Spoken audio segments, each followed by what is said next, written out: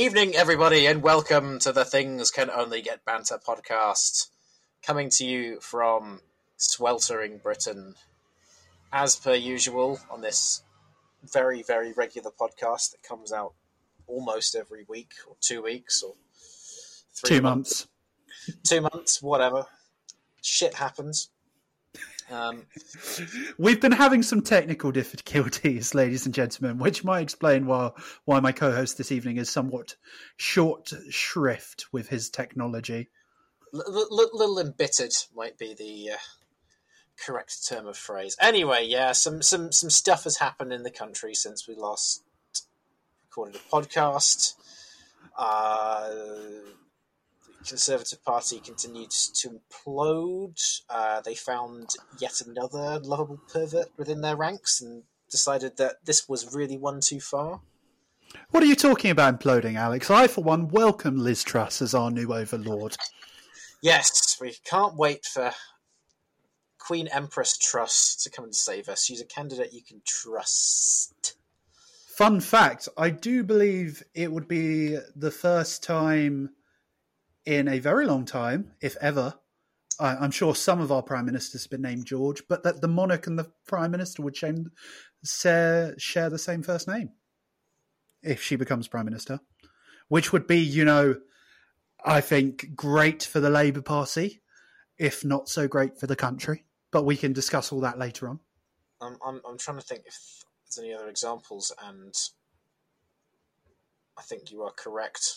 I will try and I'll just not pay attention for the rest of the episode. I'll just come back to kind of cycling through 19th century prime ministers. So, problem is, most of them were Victoria.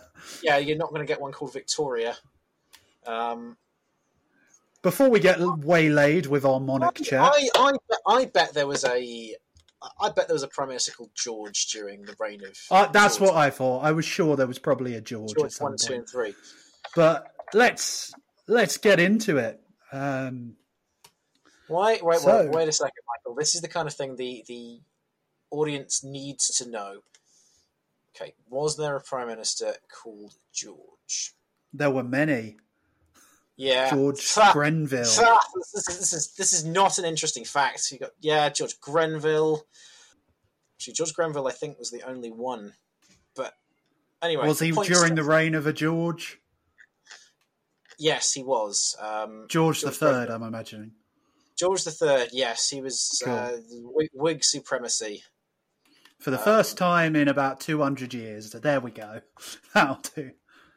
Well, Prime Minister Truss, we may well eat our words because there are still 3 competitors in the race, but it is looking very much like we will be welcoming Prime Minister Elizabeth Truss.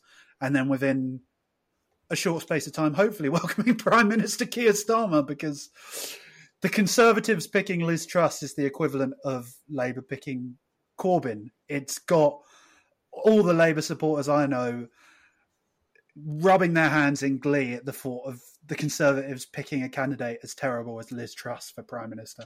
I mean, I would be more reserved on that point, I think, being as Corbyn did sort of go against expectations, shall we say, and I think there is possibly something to be said for the possibility of a Conservative sort of revitalisation once Boris Johnson is gone. I'd agree, to an extent. I think Liz Truss has a lot of the Boris-y elements that people like, but she's lacking Boris's charisma, and that's his unique selling point. But it is. But yeah. I think we can discuss all this in our Conservative race part of the podcast. So we have to keep to the schedule now, and even I don't know if our listeners want to be here for an hour and a half. I mean, I was going to go off on 20 minutes about George Grenville. Here's a fun history counterfactual for you. Do you think if Boris Johnson had been Prime Minister in the 1760s, the American Revolution would have happened? Write in your answers for next episode. Well, he was born in the States, so who knows? What would have happened if John Major had come to power in 1940 instead of Winston Churchill? Okay, right. Ladies and gents, so back to it. All right, Michael. What's been going on? Councillor Butcher. Michael got to use some of his executive power a while ago because he signed my passport. No, he didn't sign my passport. He verified my identity because he is a member of a apparently respectable profession. So there you go. The huge responsibilities that come with. Yes, I've also provided a reference to a friend for a government job, and councillor was one of the few jobs that was allowed to provide references. So there we go. My powers know no bounds. Yes, it's like The Godfather, but very, very low budget. Okay, what's been going on in Cricket Green? Oh, lots of fun stuff. Obviously, we haven't really had a chance to explore what it's actually like being a councillor yet, but a lot of it is doing events locally. Yeah, well, but a lot of what we've done in the first couple of months has been events locally. For example, we hosted a huge Jubilee party on the cricket green, or the green adjacent to the cricket green, and it was a huge success. All right, Mr. Two. A lot of fun. You know, for the first time in the history of Merton, we had a big TV screen brought to the east side of the borough in our ward in Cricket Green, which showed the tennis, bringing Wimbledon to Mitcham for the first time. You know, and I think it's these huge, symbolic but still important gestures that show how grateful we are to the electorate for putting their trust in us once again, putting their trust in the Labour Party, and we plan to reward that trust. You know, we plan to reward that faith, and I think part of that is just showing the community that you care and that you're active and that you turn up to events, you organise events for people to come along, because you know, that's what it's all about, really. The best councillors are the ones who have ties to their local community and are active in their local community. You know, some people will just turn up to their meetings and vote, but the best councillors are the ones who are grounded in their wards and in the activities that go on in their wards. So, you know, we've had plans to variously do things over the next 4 years. You know, fly tipping has been a real problem, and we're trying to get all of that cleaned up. You know, Jill Azama and I have been working on a plan of action in the short term and the long term. So what we want to achieve over the next 6 months and what we want to achieve over 4 years. And as well as that, we're doing multiple site visits. I visited a recycling centre.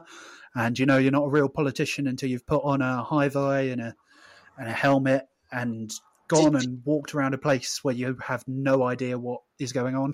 Did you have a photo op with some enthusiastic? Absolutely. You've got to have a photo op. That's local politics, or politics in general, you know. What would Bojo be like if he didn't have a hi-vi and helmet? You know.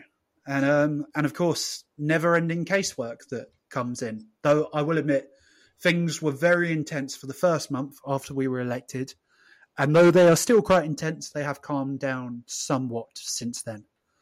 So yeah, a lot going on in Cricket Green and a lot to be proud of.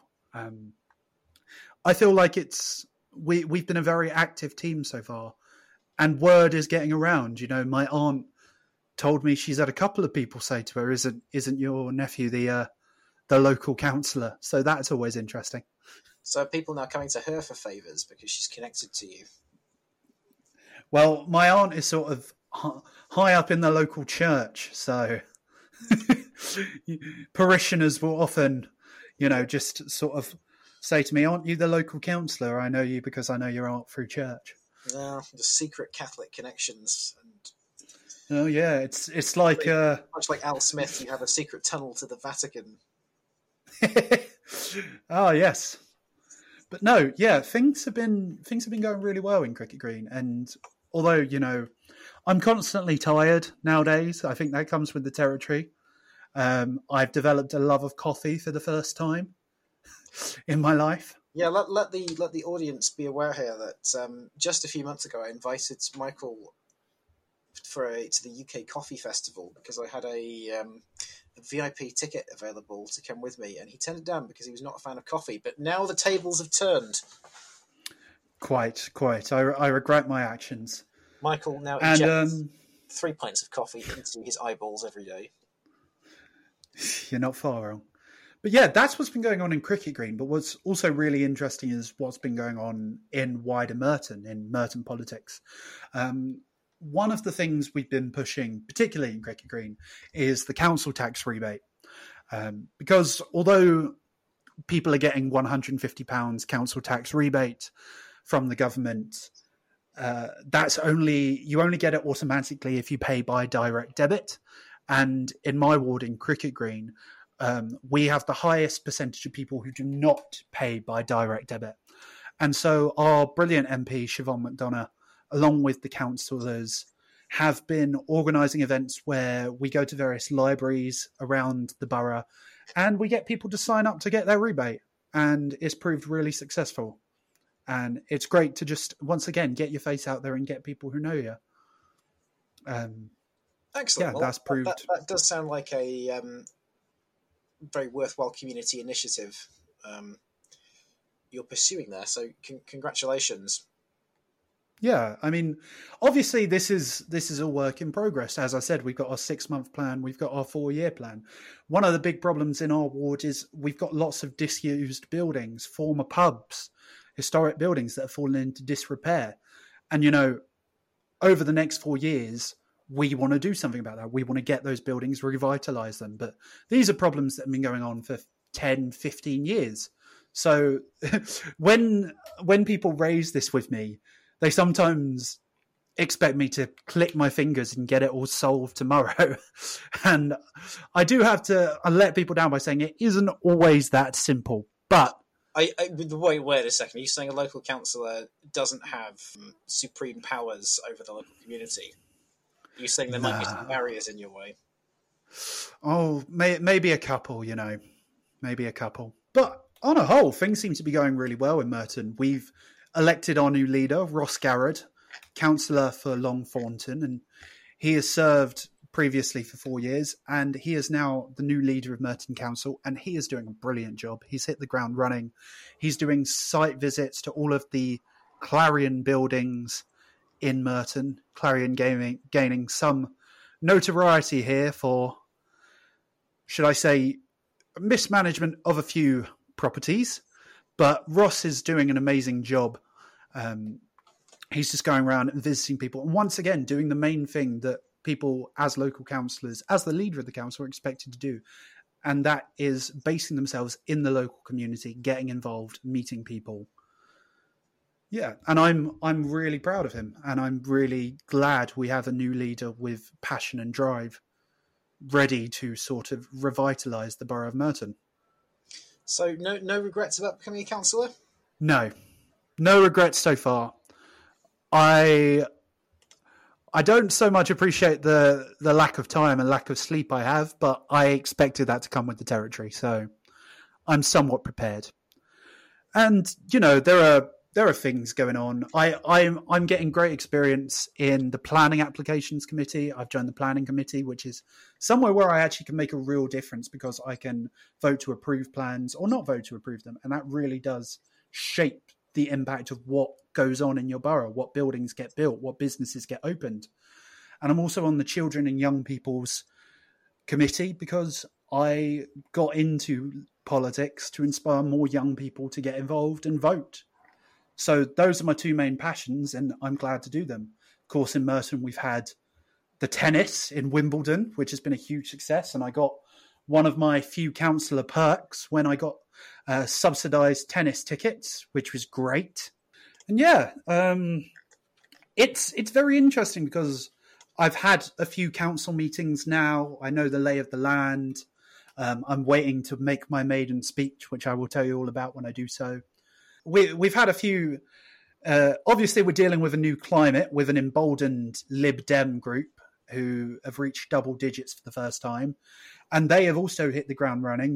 Their social media game is very good. They like playing a few tricks on us with social media and trying to make Labour look bad, and not always telling the whole side of the story. Funnily enough, the Lib Dems and their dodgy bar charts coming back again. Gotta love a Lib Dem bar chart. Oh, quite right. it's a new world. We've got the Tories in Merton quite diminished, though they are still active. I particularly with all the chaos going on nationally at the moment, it has been interesting to chat with my Conservative colleagues. And yeah, the Lib Dem group feeling emboldened and up to some of their, typical bar chart tricks.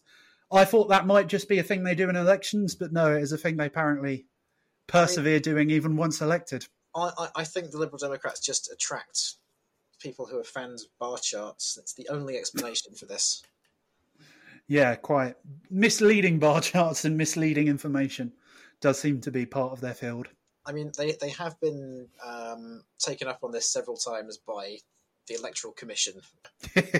Not surprising. But no, I get along really well with a lot of my Conservative colleagues, my Liberal Democrat colleagues. There is a real sense of, camaraderie there. We try and be nice and friendly to everyone. In the chamber, of course, things get heated and people get passionate. But on a whole, there's always, at least on my behalf and on many of my colleagues from all parties, there is a sense of civility there. And that I do appreciate. Would you say there's a sort of combined commitment to the community? I mean, that's the thing. I like to... Yeah, it's not Trump level and it's not Boris level. I truly like to, it's something my mum taught me, to try and see the best in everyone and believe that ultimately most people in this world are good. And I like to believe that all of my colleagues, regardless of our political differences, got into this for the right reasons, to try and do the best for the people of Merton. And so far, whilst there are many differences and politics can be a cutthroat game at times, I still do believe that. Excellent. Now, how do you think the national picture has affected local politics? So I would say the main... Who are the Merton... What's the gossip in the chamber? Who do the Merton Conservatives want to be elected? This is a good question. So I would say the main thing that happens whenever it looks like a Prime Minister is weakened or that a Prime Minister is on their way out, as it is with Bojo at the moment, I would say the main thing is loads of local projects, loads of local policies get put on pause because you don't know what the new regime are going to do. And it is a case of stalling and backtracking, because if the new Prime Minister comes in and completely changes all the policy, then a lot of the civil servants and councillor employees basically say that there is no point in us working on a project that currently has the government's backing for it to be repealed 6 weeks later. So a lot of big decisions, a lot of big projects are put on hold until we know what our new Prime Minister, the direction they want to take. So not a lot of levelling up going on from central government at the moment. Well, there wasn't a lot of levelling up before that, but... Ooh. As for, I've had a few conversations with various Conservative colleagues about who they're backing. And I think the Merton Tories, on a whole, have pretty much rallied behind Rishi Sunak. Rishi Sunak helped them fundraise for the local elections earlier this year. Generally, as we've said before, the Conservatives in Merton tend to be on the more sort of liberal Cameronite side, and that falls very well in Rishi Sunak's camp. Though, of course, different Conservative councillors will have different opinions, but as a whole, I think they're throwing their weight behind Sunak. Interesting. And has anything about the national picture sort of fed into what happens in local politics? Well, it was rather funny because we had our full council meeting the same night that the government collapsed. It was just, we were all in the chamber debating local issues, and then there were councillors on their phone saying, that's another one gone, another one bites the dust. I mean, it was a rare sort of showing of unity between the Merton Labour and Merton Lib Dems.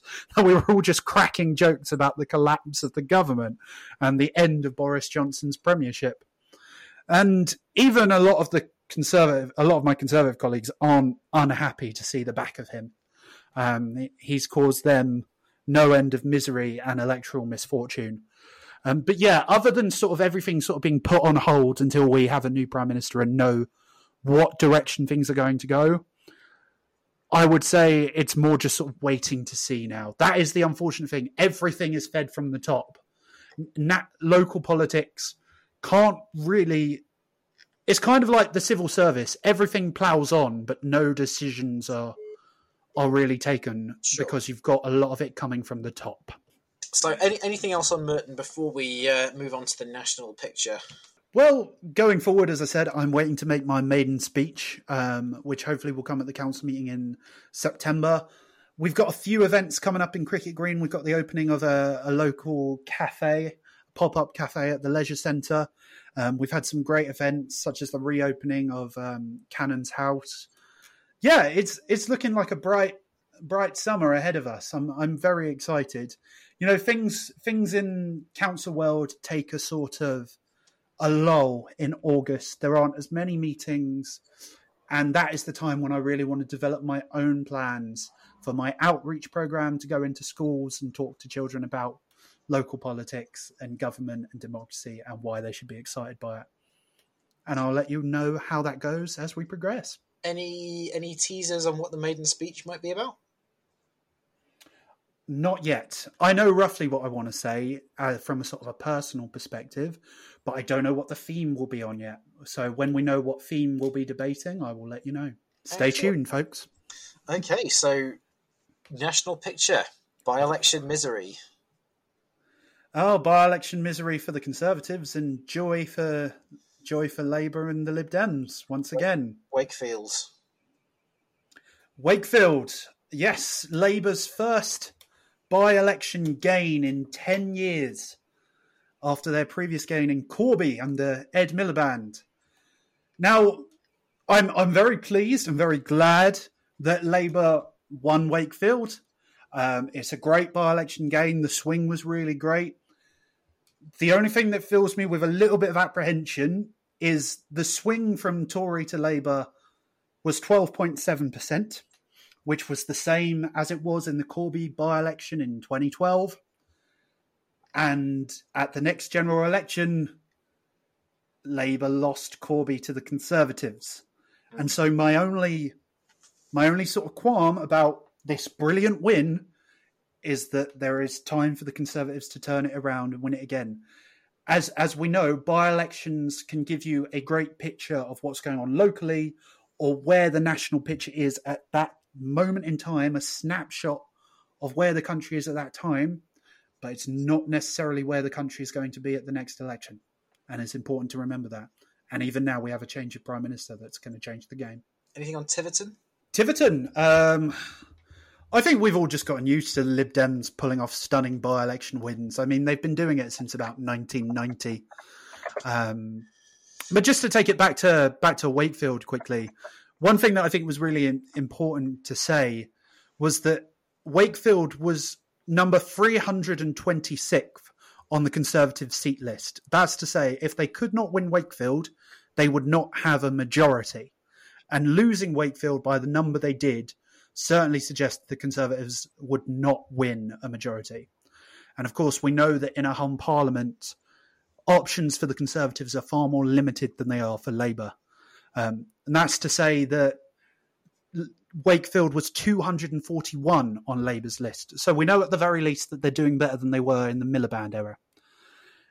And if we see the size of the swing from Conservative to Labour that we saw in Wakefield, 12.7% repeated across the entire country, Labour would gain 119 seats, putting them on 324, just shy of an overall majority. That is the current picture.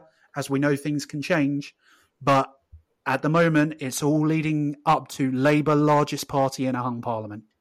Just seats off a majority. What do you make of that, Alex? I don't know. Everything is changing dramatically every single day. It's crazy, isn't it? I mean, I think one of my favourite facts comes from Ben Walker of the New Statesman, who I quote a lot, but it's generally because he is right about most of the things he talks about. And he says that in general, people only think about politics for about normal people, not political junkies like you and I, Alex. Most normal people only think about politics for about 5 minutes a week. And people don't like being made to think about politics for more than that. That's why when the news is wall-to-wall politics and wall-to-wall political coverage, people get pissed off at the people in charge, generally the people, for making them think about politics, because they don't want to think about politics. They want to think about their lives. And generally the sign of a country that's being run well and that's going well is that politics is not the main thing in the news. That's New Labour got away with that so many times in their time, where they weren't the headline story because government was just generally running reasonably smoothly. And that's what people like. They like smooth government. Solidly fine. They don't want to think about politics outside of an election. Most people. But yeah, a Conservative leadership election is certainly forcing politics to the top of the headlines. Yes. So, obviously, the 1922 committee vote. Yeah, of course, Boris won. He won. The Conservative Party had confidence in him. He won by a smaller margin than Theresa May, than Margaret Thatcher. There's not a lot of confidence in the room. And then they forced him out anyway. They voted that they had confidence in Boris Johnson, and then they didn't. Yeah, Boris is going. Being dragged out kicking and screaming. But yeah, I think I will let you summarise, Mr. Keys. I think with the it's not particularly groundbreaking to say that I think Chris Pincher was the final catalyst. Another pinching MP, shall we say? Well, yes, because obviously the Tiverton by-election was called because Neil Parish was watching pornography in the House of Commons and claimed he was just looking for pictures of tractors.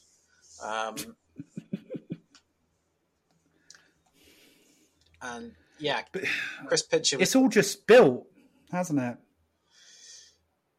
And then we had... This was the straw that broke the camel's back.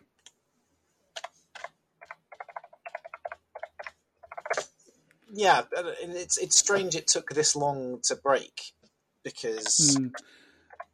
So ultimately, the thing that did for Boris was the revelation that he had been made aware of the allegations against Pincher, but decided to appoint him as Deputy Chief Whip in spite of that.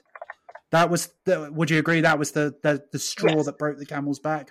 Definitely. He had very much ignored, and then ignored any negative stories he heard about Chris Pincher, and then coming off the back of Imran Khan, who was obviously another catalyst for a by-election a few months ago, who was... All the by-elections have been caused by Tory MPs doing Imran Khan was obviously heinous things. Sent to prison for molesting a teenage boy. It's just a shock it hasn't happened before now, really. And I think part of it was that, and this is going to be a weird comparison between Jeremy Corbyn and Boris Johnson here, but some of Corbyn's most ardent supporters, because of the result of the 2017 general election, where Labour managed to force a hung parliament, despite all the polls saying it would be a Tory landslide. And again, up until the 2019 general election, all the polls suggested Tory majority. But there was still this expectation, still a slim hope that Corbyn might be able to do it again and pull off a hung parliament. And then, of course, it wasn't. And I think the Tories had that same sort of expectation of Boris Johnson, despite everything, despite all the chaos and all the damage and all the people that disliked him, maybe, just maybe he could do it again. And then there were just too many scandals, and they decided it wasn't worth the risk. I think if there had been fewer scandals, I think he probably could have done it. I agree. But his No, reputation... It's just scandal upon scandal upon scandal. Like, everyone's forgotten about Partygate now because there's far more juicy scandals. Yeah. That have... And I think the real nail in the coffin is the fact that only 26% of Leave voters wanted Boris Johnson to stay as Prime Minister. And that was the demographic that he built his majority on, was Leave voters. And the fact that just shy of a quarter of them wanted him to stay was a terrifying indictment. And I think the Tories came to the sensible conclusion that even though there wasn't a natural successor waiting in the wings, anything had to be better than Boris. I think the broad coalition of Leave voters, which once existed, has somewhat broken down. I would agree. I think Conservative Leave voters, sort of in the South and in the Midlands, Labour Red Wall voters, which once formed a pretty solid bloc, has begun to drift apart. I would agree. And something I would add to that, and this was something a Conservative councillor in Merton said to me when we were having a chat. And I sort of asked him, why are you backing Sunak? And he said to me, in his opinion, that the Red Wall was going to go back to Labour, whoever they elected. He said, the Red Wall will go red again. And we need a leader who can shore up the Blue Wall and stop the Lib Dems, because he felt that was the only path that the Tories had to keeping their majority, was if they abandon their northern aspirations and go back to the coalition of voters that David Cameron had in 2015. I don't necessarily think that will be enough, but their opinion is that is their least worst option, is to abandon their northern aspirations and go back to relying on southern Tories in Blue Wall seats. Yeah, it's a lose-lose situation, whatever they do, really. Because there was a time where it really did look like the future of the Conservative Party, or at least the future of Conservative Party growth, was amongst the former... In the north. Yeah, and I'm not saying things will return to the way they were, but I think that potential for really massive expansion of the Conservative vote in the north is really... It's gone. It's gone. Yeah. And I think it's shocking because in 2019, the Conservatives won the Red Wall, as it's known, for the first time in 100 years. And they had this real opportunity, if they had actually committed to achieving this levelling up agenda and committed some policies and some funding to it, rather than just bringing it up as a talking point. They could have turned that into a new heartland if they had actually devoted themselves to that mission. But instead, Boris Johnson... Another soundbite. It was Northern Powerhouse. Exactly. It was a soundbite, and Boris Johnson pissed away all that goodwill that was wrapped up in specifically his name, not the Conservative Party. And I think that isn't talked about enough. You know, these Northerners, that the Red Wall voters did not necessarily vote for the Conservative Party. They voted for Boris Johnson to get Brexit done. And then Boris Johnson became the liability and the dead weight, and the Conservatives have got rid of him. And now it's like, where do we go? And that's why so many, I think, are thinking we rely on what's true and tested, and we go back to trying to win in the South, and we play up the threat of the SNP and Labour. They're just going to try and do 2015 campaign all over again, but I don't think it's going to work this time. It wouldn't surprise me if they try sort of playing up the threat of the Jacobites at some point soon. That's the thing. That, you know, part of the reason the Conservatives won in 2015 was because this whole concoction of the Conservatives had a clear path to a majority, which was through Liberal Democrat seats. Well, the Lib Dems don't have any seats now, so who are you going to take seats off? There was also the threat of Sturgeon being able to boss Miliband around because Miliband was seen as a weak leader. Well, Keir Starmer might not be seen as a strong leader, but he's not seen as a weak one, which is pivotal. And then finally, you know, in 2015, Labour was so far behind on the economy. And for the first time since about 2008, I believe, Labour are level pegging, if not ahead of the Tories on the economy. So I think the Conservatives who are relying on, we'll just run the 2015 campaign again and it'll all be fine, are hiding their heads in the sand. Yep. They need to fire up the Quattro because it's time for change. Well, that was a 2010 poster, but whatever. The next election, whoever the Conservative leader is... Fucking awful. Yeah, and they are going to be fighting the fact that, and I've spoken with a lot of people who I know are swing voters, and they've all said to me, it feels like it's time for a change now. You know, it may be an exaggeration to say that the pendulum always swings, but if you look, we had, I think it was 18 years of Conservative government, followed by 13 years of Labour government, and we're coming up on 12 years of Conservative-led government now. And genuinely, I think the mood of the country is swinging into it's time for a change. And I think based on that, the next Conservative leader has a hell of a challenge on their hand. Yeah, and, well, I hope for their sakes they don't elect the equivalent of Ian Duncan Smith, but from a selfish perspective, go ahead, do it. Well, it looks like that's what they're allowed to do because Rishi Sunak is currently leading in nominations, and we're getting into the leadership race now. But Rishi Sunak currently has the most endorsements from Tory MPs, but he is very unpopular with the Tory membership.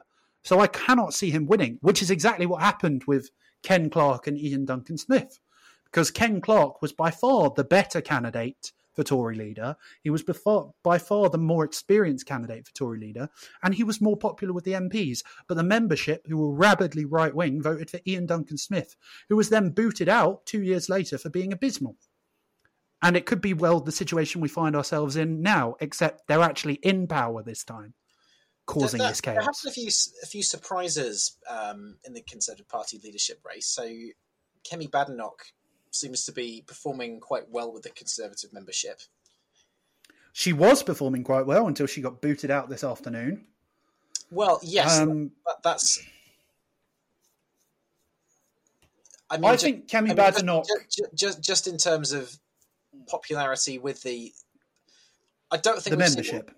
I don't think we've seen the last of her, put it that way.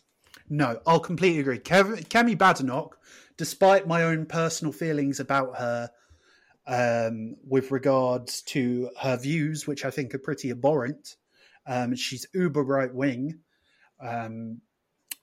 but she has a bright future ahead of her. She has laid her standard out, and I very much predict she will be in for a big job in the cabinet, whoever becomes Tory leader.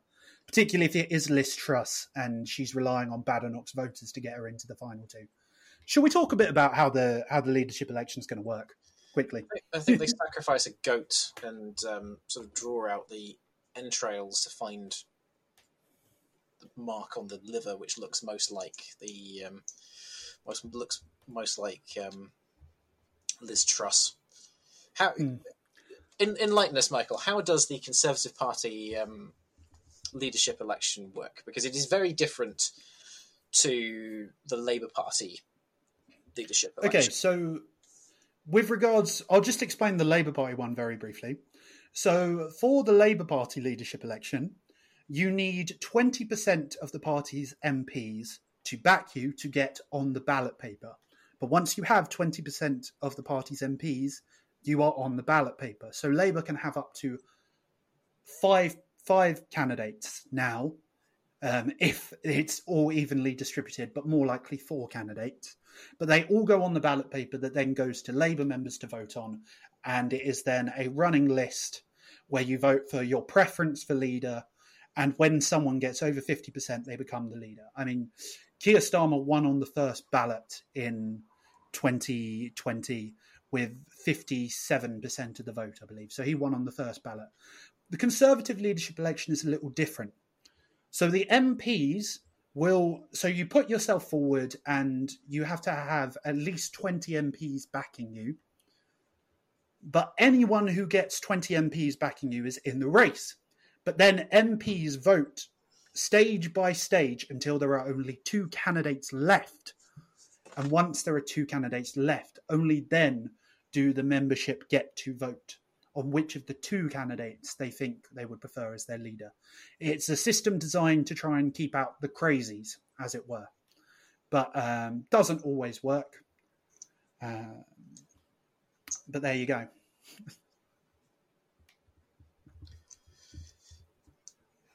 Yeah. Well, so who is your pick for the winner then? Okay, well, I will list In the three. I will list the three categories I've been talking about, and I want you to answer the same questions. Okay, fair enough. So I would say, firstly, who do you think the Conservative Party will pick? Obviously, we're down to 3 now. We're down to Rishi Sunak, Liz Truss, and Penny Mordaunt. Who do you think the Conservative Party will pick as their leader? Would you like to go first, or shall I? Hang on, do we mean the parliamentary party, or do we mean as a whole? As a whole, once the race is done, who will be Prime Minister? I'm going to say I think the Conservative Party will pick Liz Truss. I think Penny Mordaunt. Fair enough. Second question. Who do you think would do the best job for the country out of the 3 candidates? Sunak. Same here. I also think Sunak would probably be the best for the country. And then finally, who do you think would be best for the Labour Party's chances? It's got to be Liz. I would agree, Liz Truss. And I do think that the Conservative Party are going to pick Liz Truss. Who will possibly become the first Prime Minister to have the same name as the monarch in some time. Because we've come around full circle now at the 45th. Yes, we have. And I think I would just like to leave on one fact before we tie off for the evening. And that is, mid-term, the Conservatives have changed their leader 8 times since the Second World War during the mid-term. So between elections, the Conservatives have changed their leader 8 times since the Second World War. On 6 of those occasions, they have then gone on to win the next general election. So 3/4 of the times they've changed their leader before an election, they've then gone on to win that election. So do keep that in mind, because while Labour supporters like myself might be rubbing our hands at the thought of Prime Minister Truss, history does say that more often than not, changing their leader in the middle of a parliament does give the Tories a boost. yes, it's just going to come down to whether said boost is enough to make any difference at this stage. And I think they're in a very bad situation, but it is not a situation that should be taken for granted. And as I spent a great deal of time discussing last episode, I think Keir Starmer has spent too much of his time and energy presenting himself as not Boris Johnson. And now he won't be facing Boris Johnson. He won't be facing Boris Johnson. So he's got to hope that they elect someone as crackpot as Boris Johnson is, because if they elect someone who can wear a suit and tie and look smart and be presentable, then he is, and not be engulfed in scandals, he's going to be in trouble. And very potentially. The final thing that I will say, Michael, is that having done some very, very quick research, by which I mean looking at Wikipedia, I can tell you that there have actually been at least 3 occasions where the Prime Minister has had the same name as the monarch. So, go on then, list them. George Grenville, Prime Minister 1763 to 1765, same time as Big George III. George III. Then we have George Canning, Prime Minister 1827, or April 1827 to August 1827. He was Prime Minister at the same time as George IV. Oh, Playboy King, Georgie IV. Indeedy Kins. Then we have William Lamb, 2nd Viscount Melbourne, Prime Minister from 1834 or July 1834 to November 1834, at the same time as William IV. Fun fact, William IV hated him, and it was the last time that a king dismissed a prime minister simply because he didn't like him. Yeah, that was not a particularly good move on William IV's part there. I know the Queen didn't like Margaret Thatcher, but she never tried to get rid of her. Well, I think things have changed a little bit since the 1830s. So since then, since Lord Melbourne, it has been almost impossible for a Prime Minister to have the same name as a monarch, because between 1837 and 1979... Well, actually, I'm talking rubbish here. You're so going a bit far there. So from 1837 to 1901. So from 1837 to 1901, obviously all prime ministers were male, and there was a queen on the throne. Then during the reign of Edward VII, we have the tenure of Arthur Balfour, Henry Campbell Bannerman, and we're going off the rails here. H.H. Asquith. Then you got George. So there's no Georges around for the for the reign of King George V. There are no Georges around, or there's no Edwards around during the reign of Edward VIII, and there's no Georges around for the reign of George. And of course, since the Queen's taken the throne, there's only been 2 female prime ministers, Margaret and Theresa. Yeah, so Liz Truss will be the 4th person, the 4th prime minister in British history. In British history to have the same name as a monarch. Woo! Go on, big up Liz Truss. We can then start to work on our card game, which will pit players in historical political situations and try and work out what Liz Truss would do during the Stamp Act. And she would import cheese. Import more cheese. That is a disgrace. And on that bombshell, the time has come to end the episode. It's been a hot one, ladies and gentlemen. It's just started to drizzle outside my window, and I'm probably going to run out like the end of Dune. All right, guys. It's been great speaking tonight. You have a lovely... Yeah, and hopefully we'll be a bit more consistent, but... Yeah, fuck it. Hopefully 2 weeks. Michael has even potentially maybe promised a guest next time, but he does like to tease. Hey, we might even get our Northern Ireland special out one of these days. Yeah, well, there you go. And on that bombshell, good night. Absolute fun. Good night.